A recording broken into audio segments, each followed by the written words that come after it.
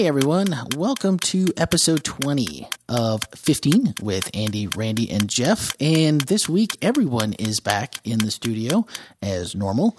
As usual, this is your weekly midweek break to reconnect with the Hospital Church community and the topics we're discussing.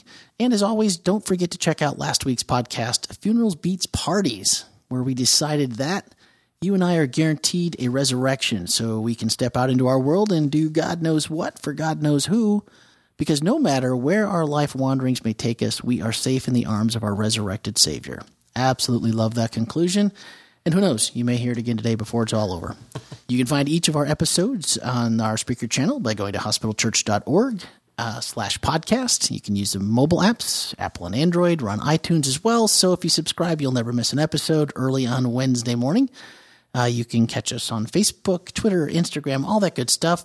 If you'd like to join the conversation, send a text to 407-965-1607 or to podcast@hospitalchurch.org if you are of the email persuasion. This week, we look back on last week, Wednesday, Thursday, and Friday, and Hurricane Matthew.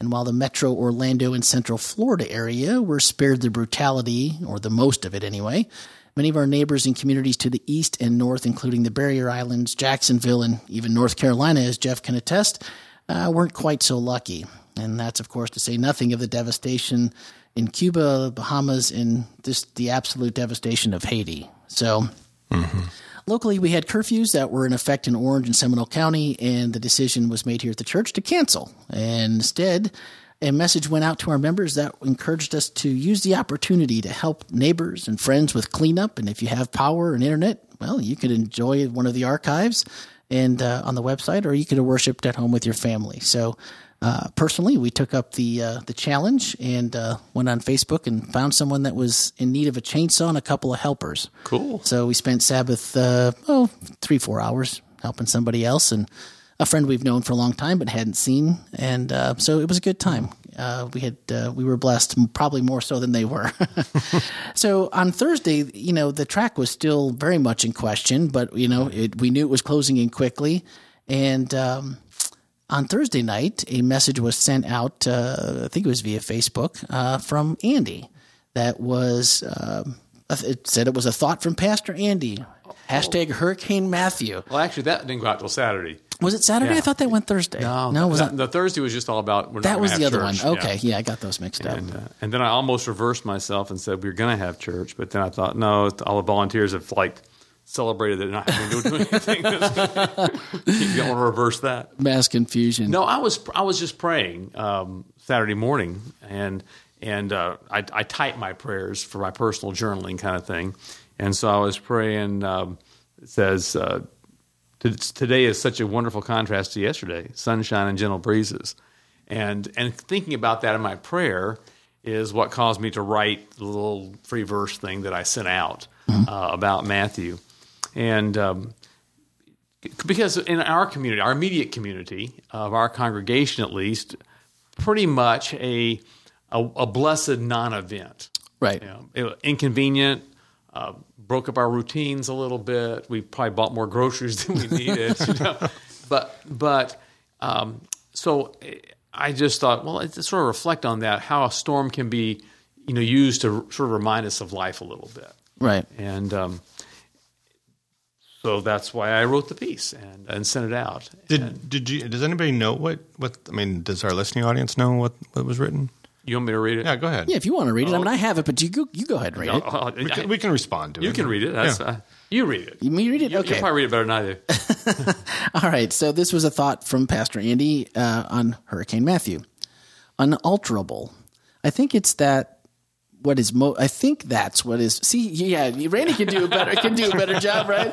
Unalterable. I think that's what is most fascinating about a hurricane.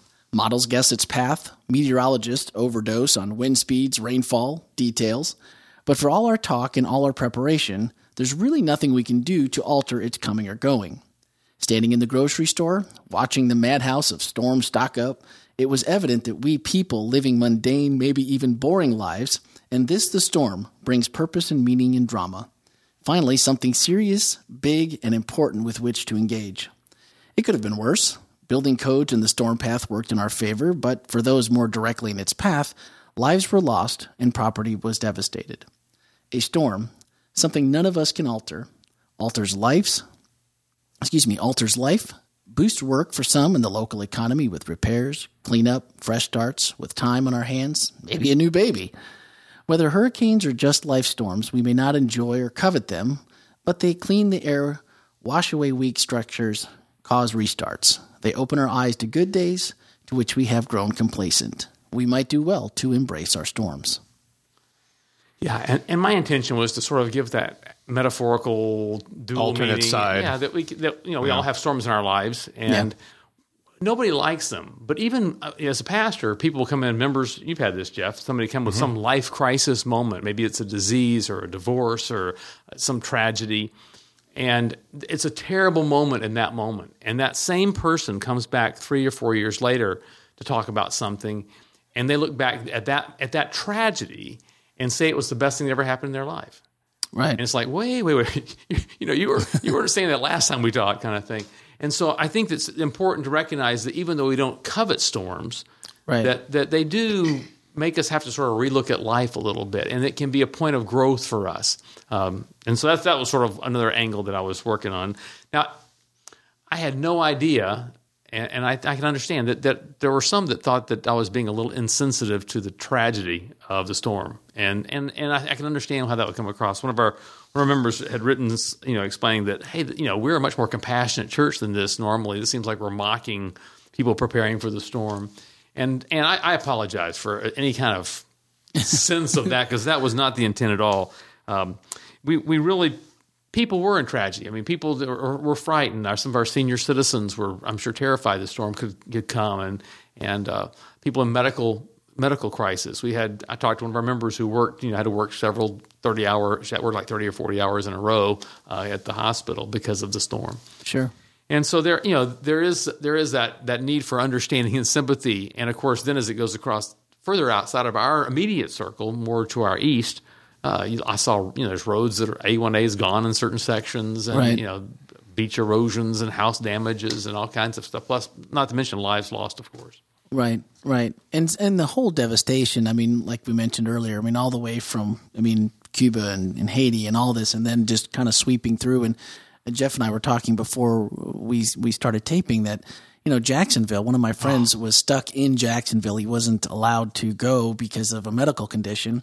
So his wife and his kids evacuated and moved, out of harm's way. And so he's sending these crazy updates on Facebook like every 15 minutes. And there's, pretty far downtown Jacksonville, the storm surge, had filled lobbies of one of the colleges there. The crash bars to push the doors open, and there's water 3-4 feet deep rushing out into the street, which is just as full as what's inside. And then, you start seeing all the local reports, that they've got reporters locally here that are, positioned in these places, and you're looking going, wow, we really did. We were very fortunate. We were very fortunate. And the economics of it too, and how that affects a family, because if your roof gets torn off or a piece of your house that has to be repaired, where does that money come from until insurance can be filed, until claim? It can be a long bureaucratic mess as well. So there's a lot of trauma that goes through that. I think the trauma, there's a ton of trauma. We were actually on the other side of this hurricane when it hit up in North Carolina. And we had just gone through a beautiful wedding, and that's what we were there for. And then all of a sudden, that storm hit on Saturday night.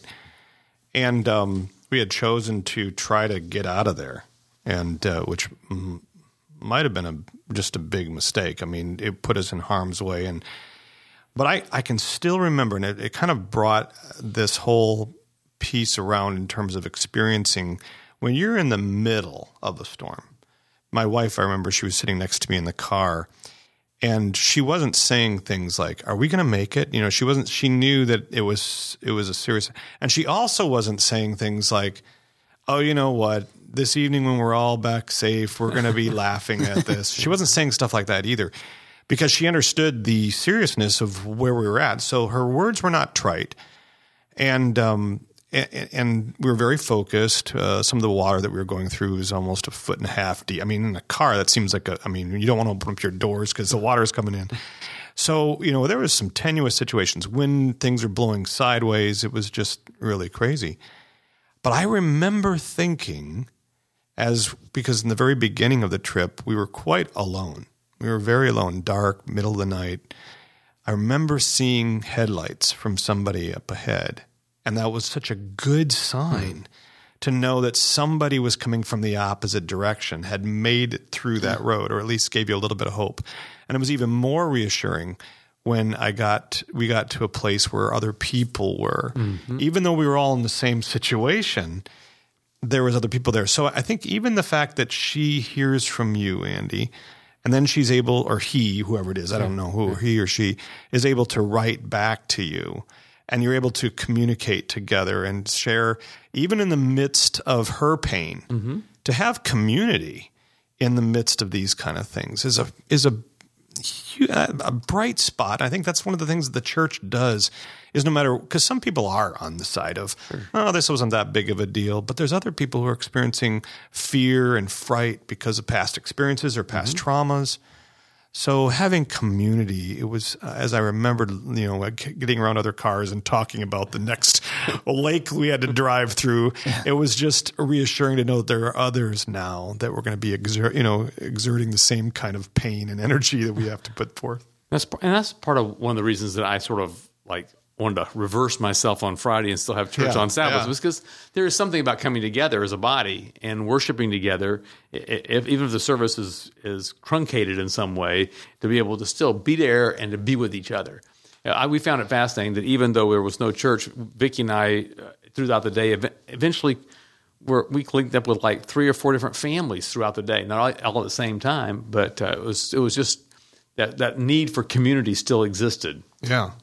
Well, and it's always good to see in a situation like this, when you have a storm or a major disaster, or when you, again, realize, like you just said, that, hey, someone's on the other side, they made it through, they're in the same boat as me, and we're all paddling together. It's good for us to remember as a church community and a larger community, but it was good to see, even on the news, that there was a lot of good news reporting as well, that a lot of people that said, so-and-so came and, my neighbor helped me out. We couldn't evacuate for whatever reason, or this, or, all these different things. And you see the good, and that's kind of, sometimes that's food for the journey. Yeah. I mean, it's like, hey, there still is, with everything that's going on in the world, wow, there are some people that still care and will go out of their way to help others. Well, and like you with the chainsaw to your friend that you hadn't seen for a long time, Richard met neighbors across the street who have, never happened to be able to bump into each other. Right. Yeah. And so it's like, oftentimes, even though it's not something we would choose to go through, sure,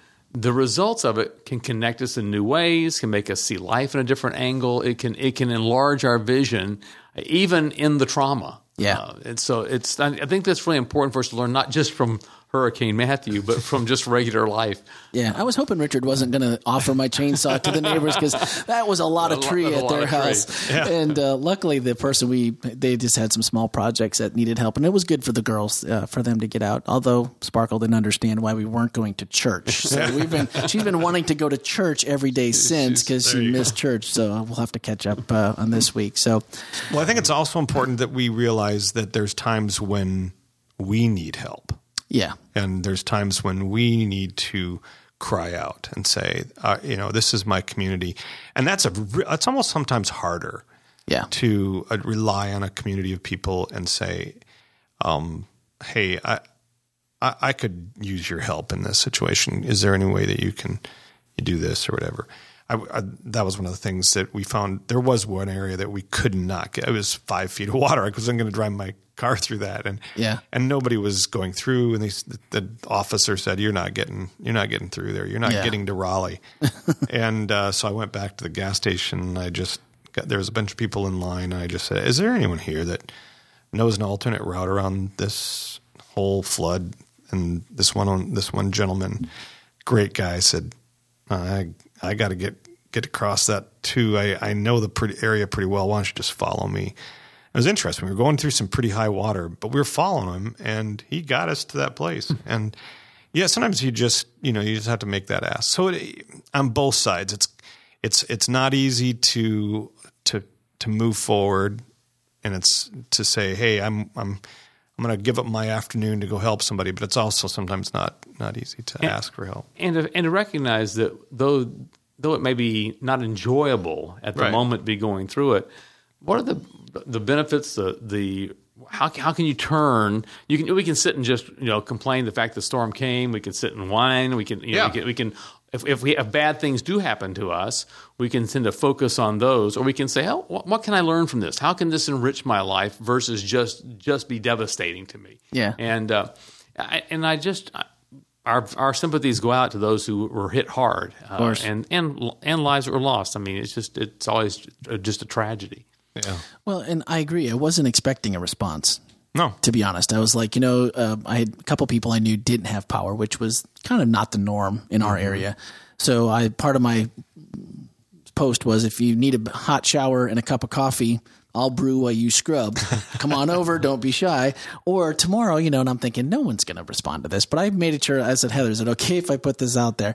So I really wasn't expecting a response, but I think sometimes God puts those appointments out and for her, it was like, oh, you don't have to. I'm like, no, seriously. I mean, you know how to use a chainsaw? Well, yeah, of course I wouldn't have offered if I didn't, but yeah. Okay. And then afterwards, it was a little, she of course wanted to take our picture, and Heather's like, what are you going to do with it? No, I'm just going to, and she's like, you're going to post this online. She's like, don't post it online. Just, just doing it for the girls and just for something. Anonymity, please. Right. So no one would have known, obviously, that because no one reads that far down into your banter past that post. No one would have known we went there.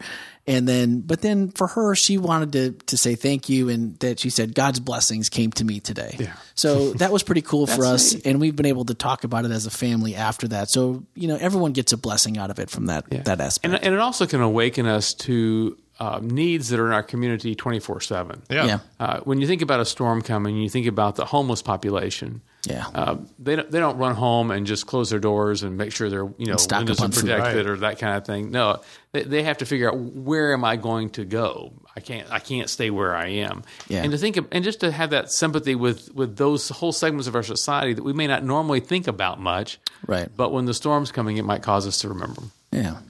Well, speaking of storms, you may have noticed that we are in the final leg of maybe the most bizarre U.S. presidential campaign in history. And if you're standing at the water cooler having lunch with friends and, oh, Jesus, take the wheel if you're on social media. But the storm that's brewing with every passing day that grows in destructive nature and vitriol, then if you're just plain beat down with all of this, the debates, the pundit coverage, then we have an event that you will not want to miss. And wanted to put this that's a good one. In the storms. October 22nd from 3 to 5 p.m., we'll have an event here at Florida Hospital Church with Dr. Tony Campolo and Dr. Steve Brown called Debating with Grace. So they're two Christian friends and theologians with very different perspectives politically who will address hot issues facing the nation this election season with civility and respect. With civility and respect. And then Dr. Campolo will also be speaking at both services, right? Correct. In the morning on the theology of grace. So if you're not here locally, you, of course, can watch it at hospitalchurch.org and click on the live stream there. And so just want to put that out there, and we'll have more upcoming about that. The afternoon event is a free event, but it's open seating, so first come, first serve. And that will be streamed as well, though, right? Be streamed as well. Okay. That's right. Yeah. So it will be streamed. Okay. Well, we're a little longer than normal today, but kind of as we wrap up, I want to leave you with the close from last week, again, as it speaks directly to the heart of our life in these storms that can take over every part of our daily routines and resurrection. You and I are guaranteed a resurrection so we can step out into our world and do God knows what for God knows who, because no matter where our life wanderings take us, we are safe in the arms of our resurrected Savior. We closed last week's podcast, opened this week's episode, and now we're closing with that statement again. I get it. It's repetitive, but is there anything that can bring us more hope and more assurances that these storms will pass, that this life is not the end, and that ours is eternity? So again, next week is this upcoming week is what? We're back in Ecclesiastes? We're doing what we missed last week. It's makeup day. Yeah, and we'll be talking about don't be too righteous, don't be too wicked. Right. Not too righteous. Oh, that's right. Okay. The second half of chapter 7 of Ecclesiastes. And that will be you, Andy. Yes. So Andy will be bringing the message. You don't want to miss that. So plan on joining us this week in person, online at 9:30 or 12 with multiple Bible studies cross campus in the middle at 10:45, and of course on the podcast for episode 21. So for Andy, Jeff, Tom, I'm Randy. Thanks for joining us, and we'll see you all again next week.